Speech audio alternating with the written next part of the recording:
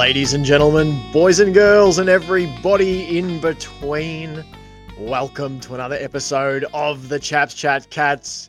My name is Jake, and I'm joined in the virtual studio by Sambo. How the bloody hell are ya? I'm good, very good. How are you? You're smiling already. What's tickled you?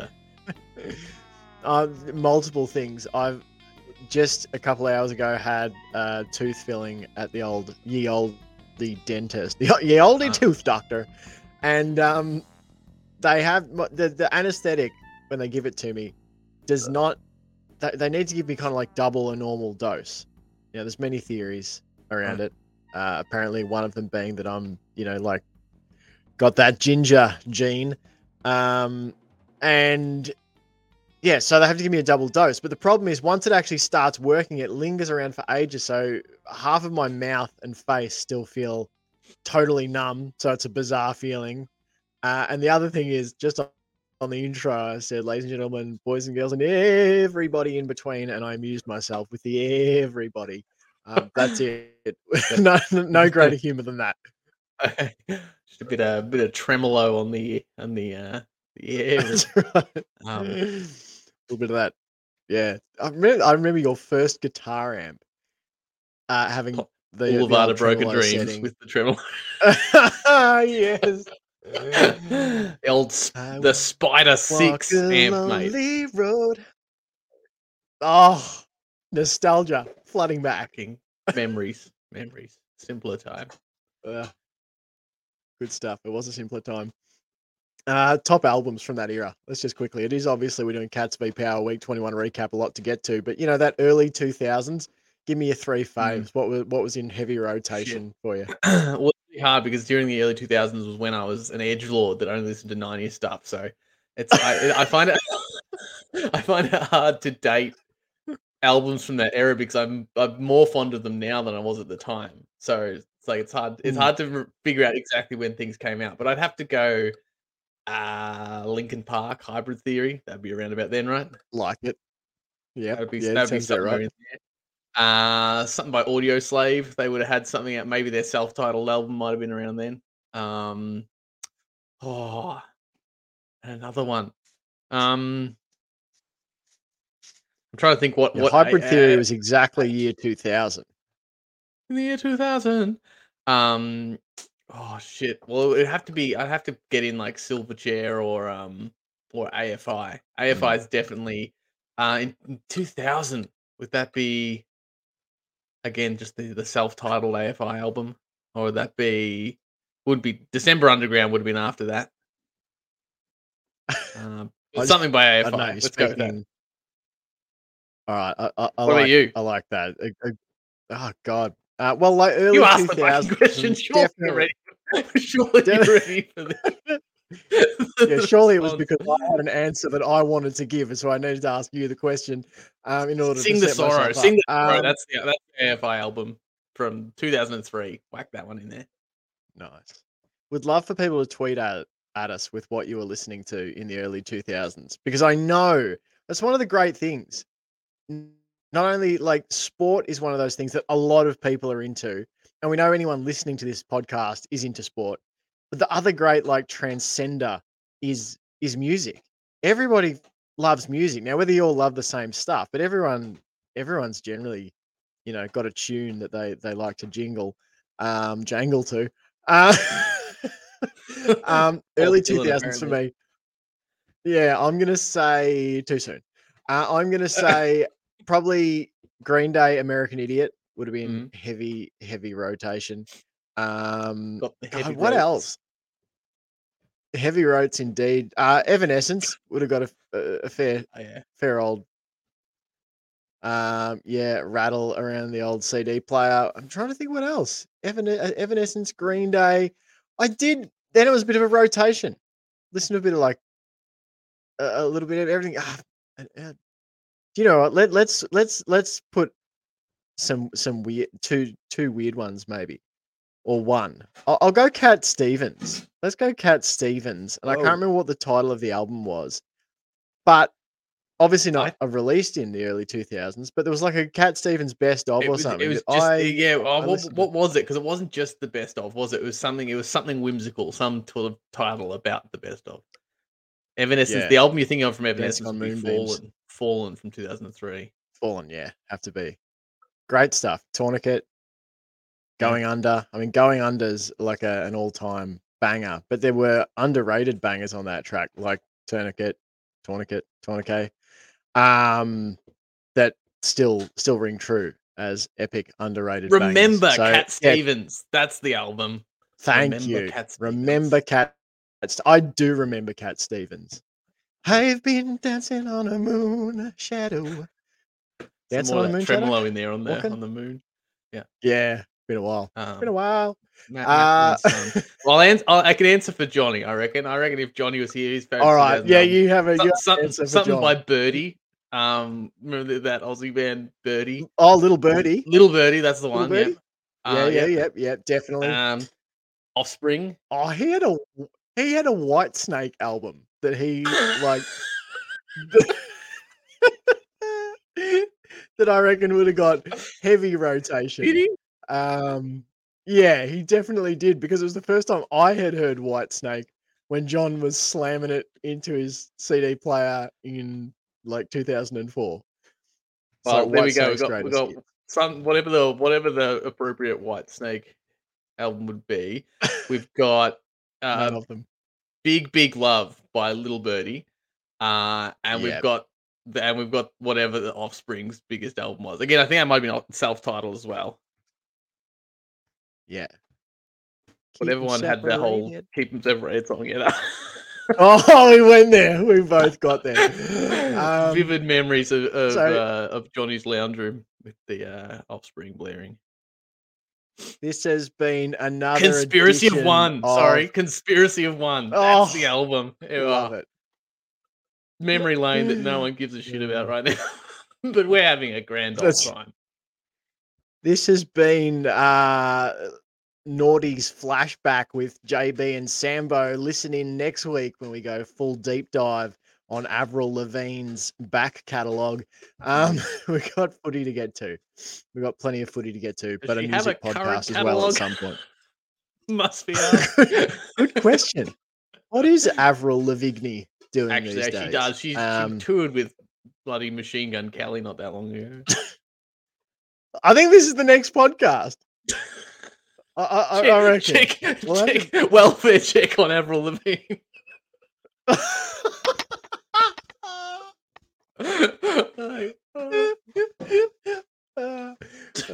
Yeah. The Chaps Chat Tunes, spelt CHUNES. All right, let's Is that what the kids are doing these days? That's Heading right. down to the club to pass around some tunes. Let's get into it. The AFL Men's Cats v Power. Week 21 recap. We're also going to do the month in review for Patreon subscribers at the end of this show. Going to look back at the last 4 games, give our thoughts on. I knew that and was a prepared. month. Absolutely done the appropriate homework. So yeah, if you want to hear that part of the show, go on over to Patreon, subscribe, $3.50 US per month. And in future, you may get access to Chaps Chat Tunes as well. So the Cats, we're going to start with this. The AFL Men's Cats team claim a gutsy win. Now, as I was, oscillating between gutsy win or rousing win, stirring victory, wasn't sure, but it was probably all three. Well, according to the media, win what don't mean shit. Or according to Twitter, Cats and umpires defeat valiant Port Adelaide team. It's Geelong. It was a seesawing contest. I said to Jack Johnson for the Markers Up podcast, who watched the game with me on the couch. He said, I said to him, this would be a great game from the perspective of a neutral. And in fairness to Jacko, the Cats are probably his second or third favourite team. He has cheered for them as we have cheered for the Dogs when the Cats haven't been playing. And a seesawing encounter, Sambo. Geelong kicked 7 goals, 2 44 to Port's 5-1, 31 in the first quarter. It was an absolute end-to-end barn burner, quieter stuff for the Cats the next two quarters. They put together just 3 goals across quarters 2 and 3 as Port Adelaide added 5. The score at three-quarter time, the Cats 10-9, 69, noish, to 10-8, 68. Set up for a monumental finish. Season essentially on the line for the Cats. You couldn't afford to lose 3 in a row and have any hope of maintaining any shred of control over your finals destiny. Port Adelaide hit the front early in that quarter with a goal to Todd Marshall after just 1 minute, 43 seconds. They followed that up with a flurry of 3 behinds before the Cats took over the game. Jeremy Cameron bagged his second goal of the night. He had a behind just after that. Mitch Duncan gold. Brian Myers gold at 21-minute mark. Brad Close gold at the 24.5-minute mark. And although Sam Powell-Pepper notched his 3rd goal of the evening, if you like Sam Powell-Pepper, may I sell you some Ted Closey stock? Stonk. The Cats run out victors.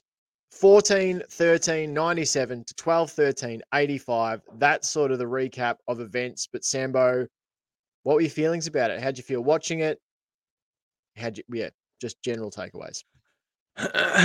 My biggest takeaway was that Port really need to hit the recruitment drive hard. Because as my partner pointed out while we were watching the game, they have a pepper and a butter, but they haven't got a salt yet. So they're really going to have to... just gonna have to try and collect the full set of your table dressings for what you might need for your average Yorkshire stew. They got to set the table for the premiership window. That's right. Yeah. So a little disappointed on that front, but they've got maybe next year. Look, I was really happy with this. Can I say I like when we're the underdogs. I like when the media doesn't get around us too much. But I have been a little surprised with the narrative around it. I thought it was a pretty impressive win, like a gutsy win.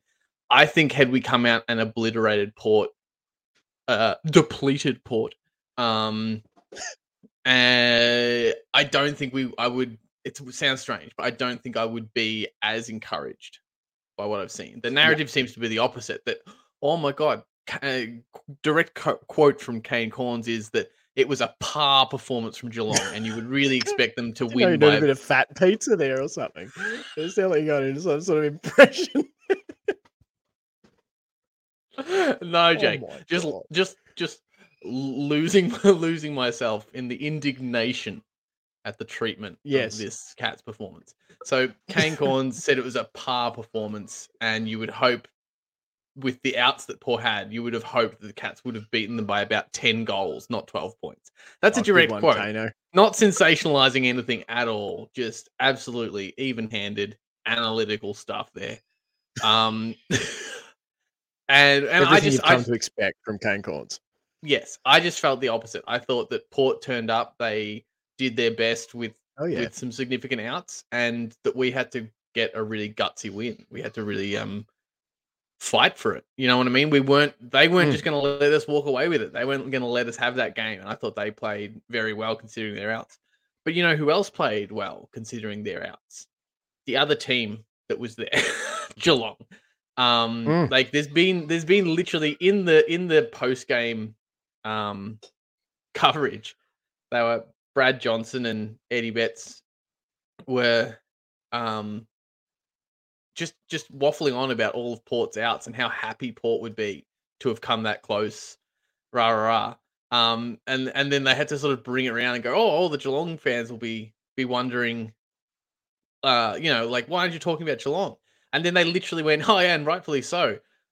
And then cut to an ad break. Like they basically said nothing about Geelong and didn't mention our outs. Kane Corns didn't mention our outs. Now, I don't want to waffle on about outs either and go, oh, poor us. But we're missing Tom Hawkins, legend of the club, all-Australian, and generally our biggest goal scorer. And we're missing our dual club best and fairest from last year. Like, it's pretty significant. There's a pretty significant trio of players out there. So that I thought it was really gutsy. I thought there's stuff to work on. I thought we didn't do it consistently, maybe across the whole game. Let Port in a couple of times when we shouldn't have let them in, etc. But I thought we were really impressive. I thought, strangely enough, if anything, I thought our back line was probably a little off compared to how we have been. There was a couple of those easy kind of chip it around. Oh no, hang our heads because they got a mark and miss the fact that they get another chip kick and move it 10 meters closer to goal. That felt a little bit 2021 to me. And I think maybe we can get into that. We can get into why maybe the defense looked that way. But I thought the midfield acquitted themselves very well. I thought our pressure game was pretty good. And I thought our depleted forward line also worked pretty darn efficiently when we were singing and we could get it up there. I thought it was a good game. I was thoroughly entertained. Honestly, I was just happy to be involved in a good game of football because it feels like it's been about 3 or 4 weeks since I came away from a game going, that was good and fun to watch, regardless of result. Absolutely. No, there's really a lot for you to chew on there. Have that. That's all right. Would you like some salt or pepper with that? Well, Port can offer me pepper, but I don't know if they can offer me salt. That's the real question. Their fans can. And look, pepper. Oh, he's brought it home. He's brought it around. Salt is really what the fans picked up on the way. Just a little theory too, though, about Brad Johnson. Maybe 2008, 2009. 2008 lost a prelim final to the Cats. 2009 lost a qualifying final to the Cats. So maybe some bitter memories, some bitter pills there. Lost some brain cells along the way. Bradley Johnson to deal with there. So let's face it, the story is always going to be Geelong, even undermanned, are expected to win. And you know what? It's not a bad bloody place to be. It's true. We're a really good bloody club, and I'll see if I can fit bloody in a third time. This is an Australian podcast, damn it. Yeah. Bloody. It's a great position to be in. And I was saying this on Twitter. I can't remember if it was after the Freo loss or if it was after the win over Port. But, it's been a frustrating season at times. But this has been one of the most satisfying seasons simultaneously for me. Watching both VFL and AFL and just the whole picture, you really see what is being grown for the future, and wins like that against Port where you defend your home turf. And I think that is a big deal. I think it's good to establish a culture whereby you are, winning your home games all the time. Was massive to have a win like that, over Melbourne as well.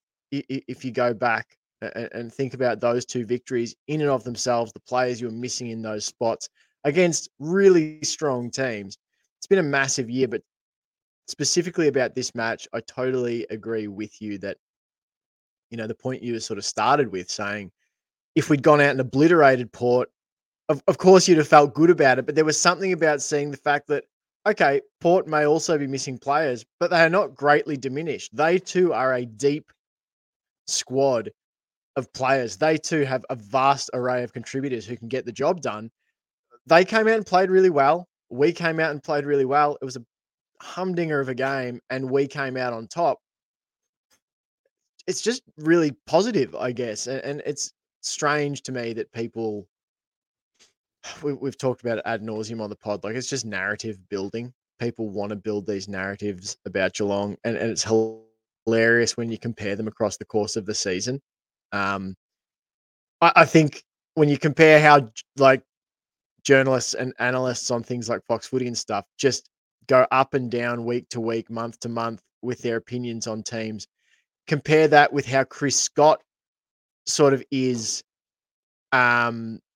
you know, week in, week out, how he's just the model of consistency. He's just always saying the same things. It's the same Mm. message all the time.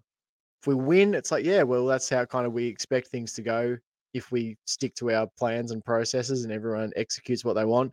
And if we lose, it's, yeah, we're a little bit off in a couple of areas and it makes it hard to, like, it's evenly killed. You can see why the media sometimes find him sort of frustrating because they Mm. want him to blow up at the players. Don't you think you should just rip into them at halftime? And it shouldn't be any surprise to any of us that a consistent coach has built such a consistent team. And it was a super impressive win. I have no idea if we end up making finals, if we can make a push for the flag, if people get healthy at the right time, all those sorts of things. I don't know how the story ends, but I've been really impressed and satisfied with a lot of things this year. I don't think it's a wasted year or a lost year by any stretch of the imagination. And it was a hell of a result. Mm. This was a team too, if you think back to the first time we played them over in Adelaide Oval, they smashed us, in things like contested possession. They smashed us in things like clearances, and although we lost clearances, we beat them in contested possession. I think they had less than 100 contested possessions for the game. Um, so there were a lot of areas to like. Did you have anything sort of specific that you wanted to, like, dive into from, a positional grouping or how different things played out? The fourth quarter response, Brian Myers obviously having a just a stupid game, 2 goals himself and then 5 assists. Yeah, I mean, Take grind. it where I'm you I'm like. gonna I'm gonna take a bit of a swing and guess that we'll talk about grind when it comes to votes. Uh, Yeah. so I maybe won't linger on Yeah, him I think too you might long. be right. But yeah, no, look, I thought the contested game and the pressure was maybe not quite where we needed to be, but compared to where it's Mm, been at, I thought it was miles better. Interesting, we didn't have a lot of actual tackles for the game, but I mm, felt like our off the ball just presence and the pressure was much closer to what I wanted it to be. That mhm. it did often give this sense of pressure, that perceived pressure. I think we were able to build Yep. with the tackles that we did lay. I think I'm trying to scroll through. I think we were down on our season average for tackles. Um, Yeah, I think we had yeah, 45 or something, it yeah, said. 45, and our average is 60. So we're actually down, but I just felt Yeah. like the general off ball movement, our coverage, was closer to where we wanted it to be. In parts of the game, not for the full portion of the game. There were sometimes there where you just felt like they could move it just a little too easily. And I think it can't be underrated how much that has to do with Blix and the pieces we're having to move. Um, Mm, I'd like to talk about Big Sav because he is not in my votes. Um, and so I won't okay. talk about him, I suppose. Um, but I thought, and it just relates to the structure, I guess. I thought he acquitted himself really well. I thought he was really impressive as Mm, an individual performer. I thought, his contract being up and Port being interested in him, pretty openly, according to the media and some other sort of, options. I thought it was one of his best games. I thought he acquitted himself really well and represented himself as mm, a player with a lot of potential. But yep. I do still feel like the dynamic shifts in our backline when he's in there, and it's not as solid. I think he can do some great, desperate goal saving stuff, but as a unit and Mm, as a consistent machine, the backline just doesn't operate as well. And I'm not 100% clear on what that is. What other pieces move around to put him in there? Because we know mm. he was the one that came in, and he wasn't just in for Blixarps. He wasn't just playing Blixarps role. If No. anything, once again, I feel like he plays the Tom Stewart or the Sam De Koning role, and Tom Stewart seems to float a bit more, float up higher, possibly even playing some of the parts that Blixarves would play. Tom Stewart was often coming in to Mm. intercept just beyond the center square rather than intercept Yeah. mark. He was actually the one spoiling and trying to lay a bit of pressure around sort of between our defensive 50 and the center. So, Mm. and I feel like that's sort of Blixarv's domain. So I feel like it's not just take out a player, put in another player. Whenever Radigalia is in there, it feels like 2 or 3 other players end up doing different things to accommodate him being in there as, to play to his strengths, which I think he did really well. Like, I think he had 100% disposal efficiency. I think only, 9 or 10 disposals. So I think Mm. his kicking was up. I think um, yeah. How do you feel? Like, I feel like he played well, but I just don't feel like the Yeah. the back line operated at the efficiency, just that kind of like brick wall, nothing's getting in Mm. here kind of level that I think we have played at even in the last couple of losses. Yeah. Totally. And it's always hard, you're trying to like comment on what you see in games, and so often you don't know, you know, we're not there watching training and all those things. But then, at other times you sort of find out after the fact that, oh, I had these thoughts and feelings about a, player or a situation at the time. And then later I found out my gut check about it, my gut feeling, my vibe was correct. And, I messaged you halfway through, I think it was about halfway through the game, and said, Tom Stewart, as pissed off as I've seen him all month. And here we are in another game, which we mentioned earlier in the season. You know, it feels like the back line is balanced in a different way when you've got Stewie, De Koning, Henry, Guthrie, and Rat, as opposed to when Rat's not in. And it's a really tricky one because you can look at it, and there was a lot of talk about, Big Rat being one of the best players. And I think he was one of the best individual contributors. I thought we worked things out a little more in the second half. Mhm. I thought they really gave Stewie more of a license to really push up forward. To kill. I mean, Like, yeah, like really was like, okay, you can go, like you can push as far forward as you like. You don't have to sort of stay. And that just, there was a couple of moments that stood out where he ended up in the front half, doing that moment where he just came through like a freight train and managed to tap the ball on, and it did lead to a score for the Cats. Because I jokingly said it reminded me a little bit of the Matthew Scarlett toe poke thing, where a defender just makes the call, I'm going up and I'm going to mm, try and influence the play. I think that's what you have to do. I don't think, I think if Rat's in the side, then you want to go, all right, well, Stewie has this extra skill set where he can play in other parts of the ground. Let's liberate him to do that. Because it really does seem to me that there's this dysfunction that happens when they're all back there together. Um, and I think you've only sort of got to look at the way that the back line has been so miserly, even in games where we've been sort of overrun in terms of possessions and clearances. Look at the Brisbane game, look at the Freo game, and you're only giving away, 60 odd points against Brisbane in Brisbane, and then 70 odd points to the Dockers. Scores that we should be winning those games. You yeah, know, we'll get to it in the month in review podcast for the Patreon subscribers. But you look at the scores that we've given up this month: 45 against the Bombers, 64 against the Lions, 71 against the Dockers, 85 against the Power. And that yeah, was 25 scoring shots.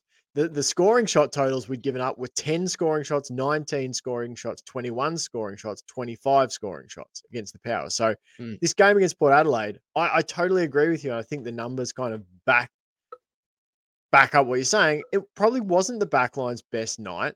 There was a little bit of imbalance or overbalance or something going on there um, in the game. And I think they figured it out a little more in the second half. liberating Stewie to move forward a little bit. Also, Jack Henry, was subbed out, and you're able to bring on Brandon Parfitt, who is someone I really want to talk about. Parfitt last weekend against the Bull Ants had 40 touches and a goal, 6 clearances, and I was really hoping he'd get in. I don't know about you.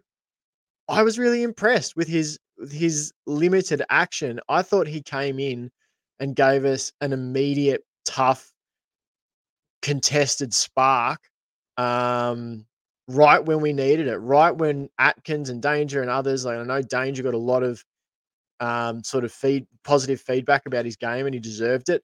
But I really thought Parfitt was an underrated part of the lift that happened. Yeah. Yeah, I mean, What were he your sort only of thoughts spent on that?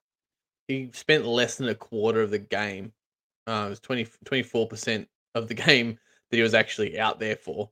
So when you factor in Mm, that, he's not on the ball for that whole time, that's you've got to wait for it to come into your area. And he had 8 disposals and laid a tackle. all I by think hand. that's yeah, I think that's pretty good. I think I really liked him moving it by hand, actually. Like I think Mm, sometimes when we've seen him earlier this year, and even last year, to be fair, he had that air of him where he needed to do more because he was trying to prove himself. He'd yeah. get the ball and he would whack it on the boot, trying to gain some meters and do something really impressive and incredible, and would end up in a contest at best, if not just a turnover.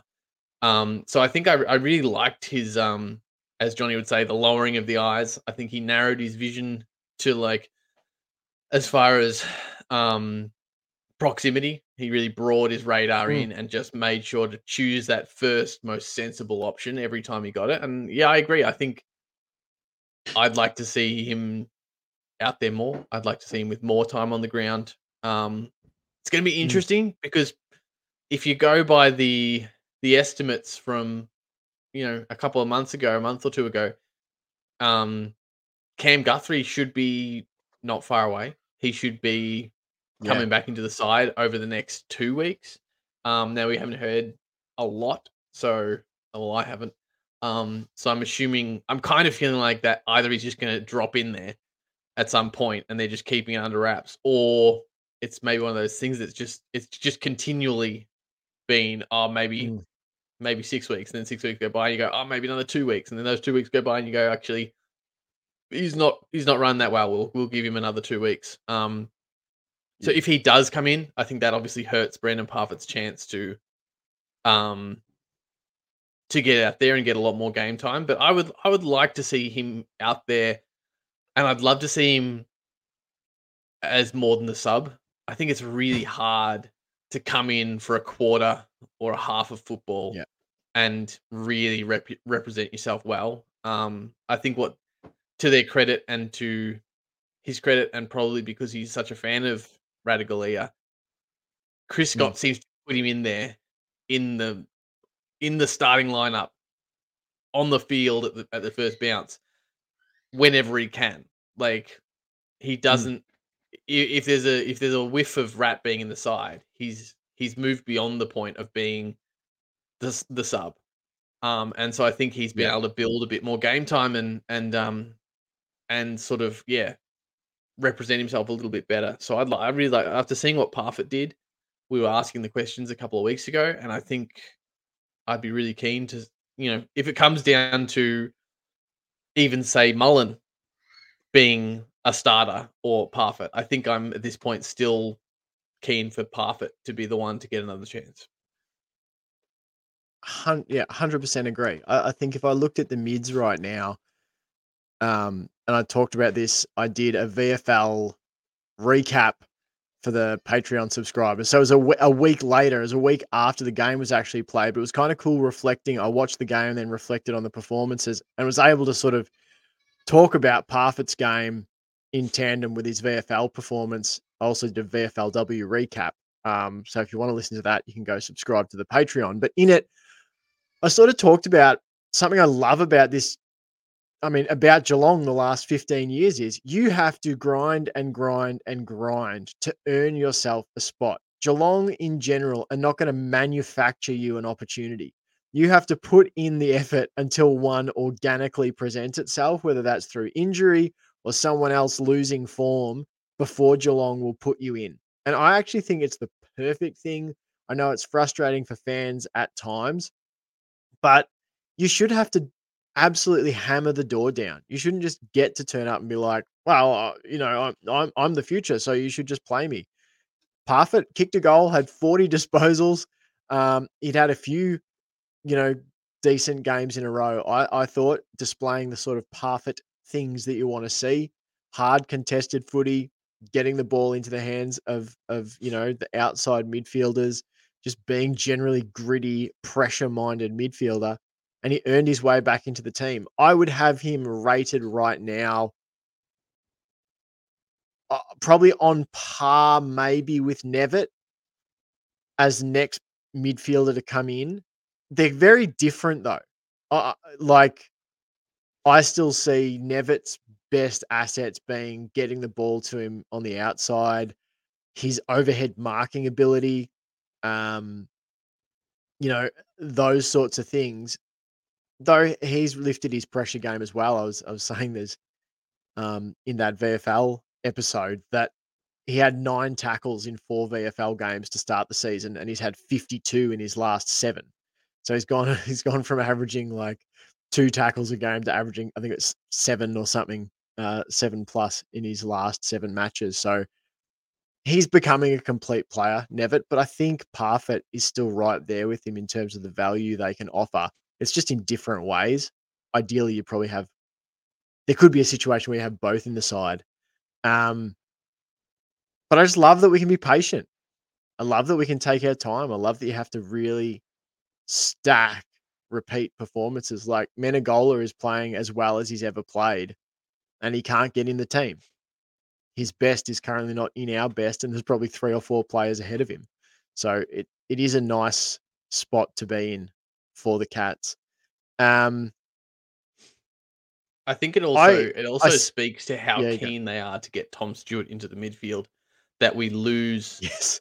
ostensibly a midfielder and we bring in a defender. Like Yeah. and to push Tom Stewart up. And as you say, as the game wears on, he actually moves further up. Seems to have more of a Mm, more rope to extend. Um because you would think losing Blixars, you would think there would be on paper more logical um options.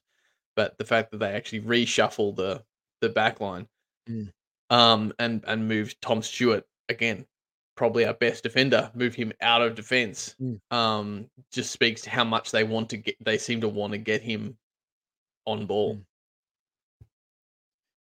Yeah, and there's no doubt too, like it's just a fascinating year, I guess. Like with all these different puzzle pieces, they're trying to find their best side, the best way to deploy their assets, kind of thing. And especially when you Yeah. got a game coming up against Collingwood. Um, what did you think about Ollie Henry's performance? Led the team for goals. Yeah. What are you sort of where were you at with Ollie Henry on the night? Um, 6 marks, 4 goals, 13 disposals. yeah, I thought he's been performing such that I wasn't blown away by it. Like, do you know what I mean? Like Yeah, yeah, yeah. I was satisfied with what he brought, but it was sort of what I expected him to bring. Um, but at Mm. the start of the year, what you're saying? You'd snap your arm off if you told me that Ollie Henry would have stats like Bite your this. hand off. I would like, yeah, I would be ecstatic. But I think he's been building such a Yeah. repertoire, such a catalog of performances, of really solid performances that I think um this is kind of what I was hoping and expecting from him. I guess the Mm, caveat is that you would hope he would be doing this week to week.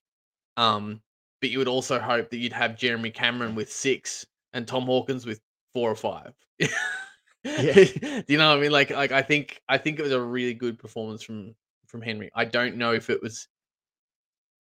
I guess I'm getting really really cynical here. I don't know if it was like a lone tall key forward performance. I guess it was more of what I would like him to bring as an auxiliary to Cameron and Hawkins, but we Yes. had no Hawkins and Cameron still isn't firing 100%. So um I didn't necessarily feel like, oh, I'm looking at the future Hawkins. Oh, definitely Yeah. the future key forward. But thank God we've got him. Thank Christ he's in there because um, if we hadn't brought him down the road and Hawkins is out and Cameron's performing the way he is, we would be putting up scores of about 25. So yeah, Well, like it. Jacko made an interesting point while we were watching because I said, I feel like Ollie, I don't think he's really ever going to be in a position, in my opinion, to be like the number one forward. Might not even be like the number two necessarily, Mm, but that's okay because you need a lot of different forwards. You need a three, you need a four, and I think that's where he can sort of be. He can float in that third or fourth forward sort of range for the Cats, and occasionally have these performances where it's more match winning stuff. It's like, okay, the other two are locked down. So I can get loose and I can kick 4 goals. He's had 10 games this year where he's kicked 2 goals, and another 2 where he's kicked 4. He's only been goalless 1 time this mm, season. He's only been held scoreless 1 time this season. That was against Gold Coast. Apart from that, he's goaled in every game. So he's been consistent. And yeah. Jacko made a comparison, which I know you'll probably recoil from, but I understand some of what he's talking about. He said Ollie Henry's got that capacity to be that like Bailey Fritch of No, Geelong's I team. knew that's what you were gonna I say. know, but I kind of get where he's Not coming no as from. in I don't As in, agree, just no as in don't speak that name. yeah, I totally understand it. Like he's not the Yeah. biggest player. He's not like a small player. He's this sort of a medium forward who is really smart and seems to just have this habit of finding goals. Which Yeah, I would I the only distinction I would draw is I think Ollie Henry, I think he is going to build to be a lot more physically imposing than Fridge. Like I think he will be able to win sure. contested marks and I think he's got just that little bit more grit to be able to basically do what he's doing now and maybe occasionally take number 1 or 2 forward like marks. He's not gonna put in number Yeah, 1 forward performances, but I think he will mm, I think he's just a little bit more athletic, a little bit more, I agree just there. naturally athletic, and I think if you look at his brother, I think it's likely that Ollie will put some muscle on his frame over the next few years, and Mm, probably get a bit stronger bodied. But no, like as a third or fourth forward, I think that was about perfect performance. Like I think, yeah, if your third forward's taking that many marks, having some disposals, and mm. kicking 4 goals, and I think I'm assuming here, a couple of score involvements as well. Let me have a look. Yeah, he had one direct goal assist. So, he's really had a direct hand in 5 goals Yeah, for the Cats with yeah. 4 himself and 1 Yeah, setup. and ten total score involvement. So that's yeah, like Mm, as I said, that's about it's a bit like Gary Rowan, like not the same kind of role, but just like he obviously gets it's a role that gets more attention than Gary Rowan. But as far as he's not going to win votes a lot, but he is performing his role consistently and at a capacity that I'm pretty happy with for even if he's playing this well, like to this degree in his second year, you're still going, wow, that's great. Thank God we got him. yeah. Like, yeah, what a great first year for us. I'm just laughing here. Tom Stewart, 23 disposals, 704 meters gained. So he was going at 30.6 meters gained per disposal, and also going at 91.3 disposal efficiency. Yeah, So which I Lee, because I messaged you during the game and said 91% disposal efficiency for Tom Stewart, and it's yeah, not necessarily super high for him, but given mm, the role he was playing in that game, yeah, it's not that's not 91% efficiency as a full time back, kicking, chipping it round. Just That's chipping it. Yeah. 91% with at least half the game basically spent as a midfielder. Mm. Yeah. Yeah, no, I think he's such a special player. 94.7% by foot, um, he went, which I thought was, you know, impressive, given he had 19 kicks. Mm. 19 kicks at 94% disposal of just kicking efficiency is what I'm trying to get Now, out was it here. was it Um, was it you and Johnny that yeah. called Ollie Henry to kick the most goals, or was it just John? I, I think Johnny went it this week. I might have called him last week. I think maybe against Freo. I know we'd both definitely been on. It was a very similar prediction sort of thing both Yeah, weeks. Kind of thing yeah. of like Well, as we long as reckon as Ollie's long got as a someone bag in of the group scoring. called it, I'm just interested to Yeah. see how some of our predictions paid off. Um, because I was very close with Brad Close laying 8 tackles. Uh, he got one. Yeah. Yeah. What did he have? Set. He had one. Oh. Well, we had Look, Bruin. What do we have? Bruin and Atkins with 7 each. 7 each, yeah. And Gary Rowan Mm. with 5. Speaking of Gary Rowan, um, Yeah. I think he had the most tackles inside 50 for the game, I think. Uh, Sounds. Yes. um, Yeah. No, he did. He had four inside 50 tackles. Yep. yeah, which is again, speaking of playing your role and doing what you're there for, he basically did that. All you'd really ask from him again is maybe an extra like a couple of goals in there. Did he kick Mm. one? Kicked one maybe, or maybe he didn't even kick one in the end. Um, Yeah.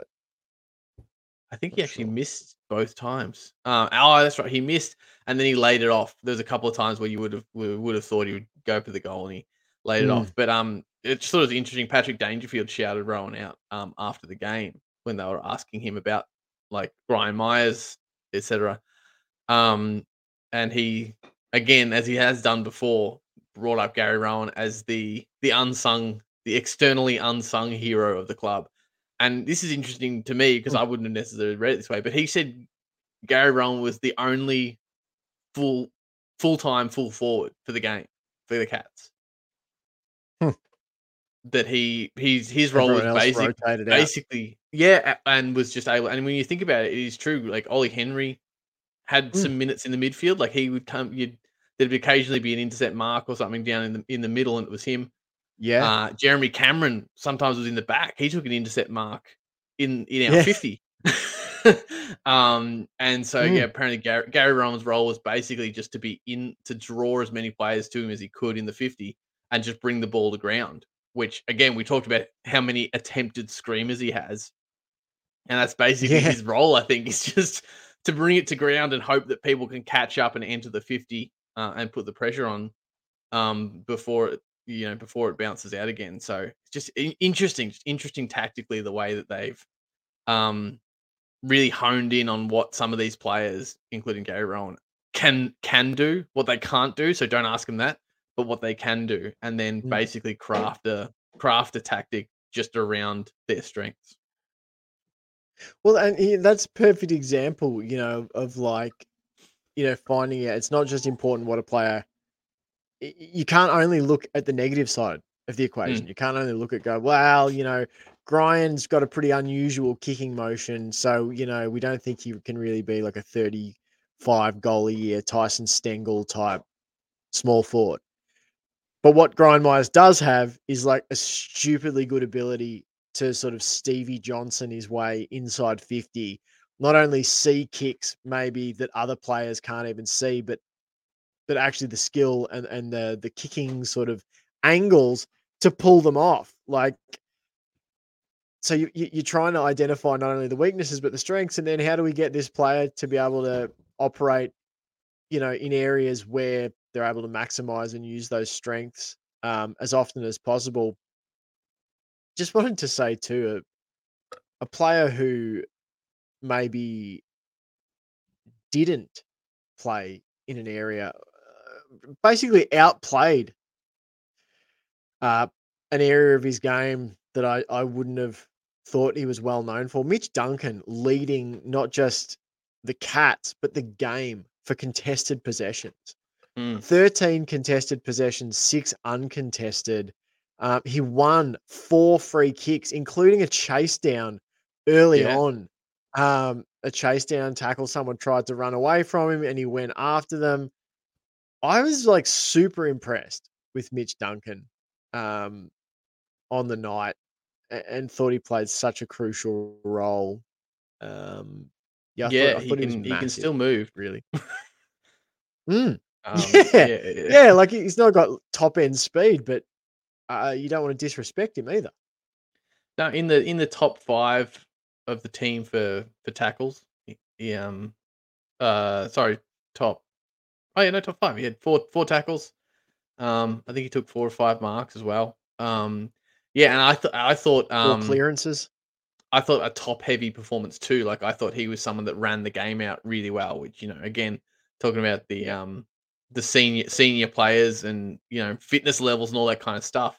It Mm. was a lot of our senior players that really stood up and, ran the game out really well. And I thought he was one of them when the game was on the line and you felt like we had momentum, but then a couple of times that momentum dipped, and we've all been there before, where you feel like you're steamrolling, and then it just takes a couple of brain fades or a bad decision from an umpire or something, Mm.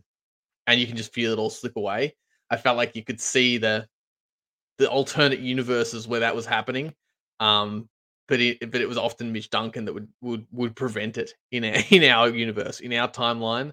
It was often him that you're like, Yeah. God, that pressure, that tackle, that disposal under pressure. Yeah, I thought he was absolutely crucial to that, to not only the win overall, but just to getting us through that last 10 minutes. Kicked a goal too, didn't he? 100%. Yes. Yes. I think so. Yes, he did. Uh, yeah. And one thing I sort of want to touch on quickly before we get into votes, because we need to, well, we want to wrap this thing up within an hour sort of thing. Good luck. You were talking about yeah, you were talking about pressure earlier, and then sort of we were saying that our tackle numbers were actually down. And I want to clear up too. Port had 111 contested possessions. In case anyone was going to say they did have over 100. Yes, I'm aware. I just looked it up. 111. That's well below their average of 137.6. But our pressure numbers were lower in terms of our tackles. 15 below our season average. I think if you look at the pressure acts per player, Tom Atkins led the way with 35 for the game. Next closest was Zach Butters with 20. Dan Houston, 18. Brad Close, 18. But then there's 4 Port players. You're probably looking at like 7 of the top 10 players for pressure acts were Port Adelaide players, and maybe like a fair chunk of the top 20 for pressure acts in the game were Port Adelaide players. But I thought the key difference, and it's why you can't ever only rely and analyze success or failure on the basis of, quantity of a statistic. It's the efficiency of it. It's the effectiveness of it. I thought that when we pressured on the night, it was that cohesive, effective, disciplined, everyone knows their role kind of pressure. It wasn't Mm. aimless. So yes, we might have been down on season averages, but in terms of the effectiveness, I felt like we were operating in a higher zone, personally. Yeah, I agree, and I guess it also points to how important that those players, specifically Tom Atkins, do perform their role the way that, Yes. Ollie Henry is performing his role, Graham Myers is performing his role, Gary Rowan is performing his role. Um, we don't have just like half the team that's going to get 6 plus tackles, and we're just, the entire lot of us are going to, build a really good pressure rating across the board. We especially through the midfield at the moment with the personnel we have. It's really, especially now that we've lost Blixarves as well. Like Blixarves is so handy off ball. Um, So without Mm, him, I think it's so important that Tom Atkins and Tanner Bruin and to a lesser extent Dangerfield, but he maybe didn't quite get there with the mm. off ball numbers. But it's so important that Atkins keeps hitting those pressure numbers, that he keeps performing that role because, that's what he brings to the team. I really like his on ball stuff. I think he's improving in that area. Um, Mm. but even that isn't that helpful if he's not performing his defensive role. So it just Primary function. yeah, exactly. It just basically shows you the difference this game versus the last couple of games of Tom Atkins played the way we need him to play versus maybe didn't. Yeah, totally. And you look at his numbers. I put a thing up on Twitter, like, he was, I think against Port Adelaide back in round 14, it was probably one of his poorer games this season. Mm. Yeah. And he really responded. He was up in disposals, he was up in clearances, he was up in tackles. He just seemed like he had maybe, I don't know if this is true. I'm just saying theoretically, it felt like one that he might have bookmarked and gone, nah, didn't really maybe represent myself as well as I would have liked to have in Mm. that game. And when I get the opportunity again, I feel like maybe the Brisbane game is going to be one that if we get a rematch with that team, um, or when we get a rematch with that team, whether it's in 2023 or next year, I think there'll be a few players in that midfield who will have circled that one and gone, you know what, next time we're Yeah. actually we're gonna yeah, we feel like we can give a better account of ourselves. Um, let's get into some votes, Sambo. I reckon that's where we need Let's to do it. go next. We'll have Johnny lead us off here. He's sent his votes in by carrier pigeon. Um, you still got that carrier pigeon living in your front yard, Sam? We do. We do. Still there. It thinks it's one of the chooks. Just hangs around and eats the chook seed with our chooks. So it's been there. It's probably Hmm. closing in on 2 weeks now that it's lived in our backyard. If someone out there's lost a Pigeon carrier Toby. pigeon, that is what we've called him. Is Pigeon Toby? You are correct. Cool. Although we All also right. have we also have a Uh, chicken called Pigeon Toby, so I think the pigeon should be called Chicken Toby. uh, be perfect.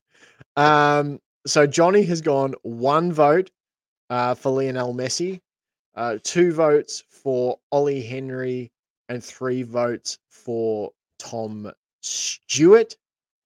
Sambo, what way are you leaning on this one? I've been leaning and swaying all weekend. Mm, Really. hmm. Uh,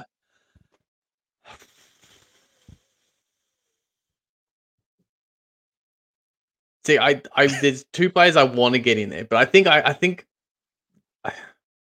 gonna go one Go for vote your to Tom gut. Atkins. I think Atkins, Okay. we just spoke about it. I think he performed, Hmm. the function he needed to perform.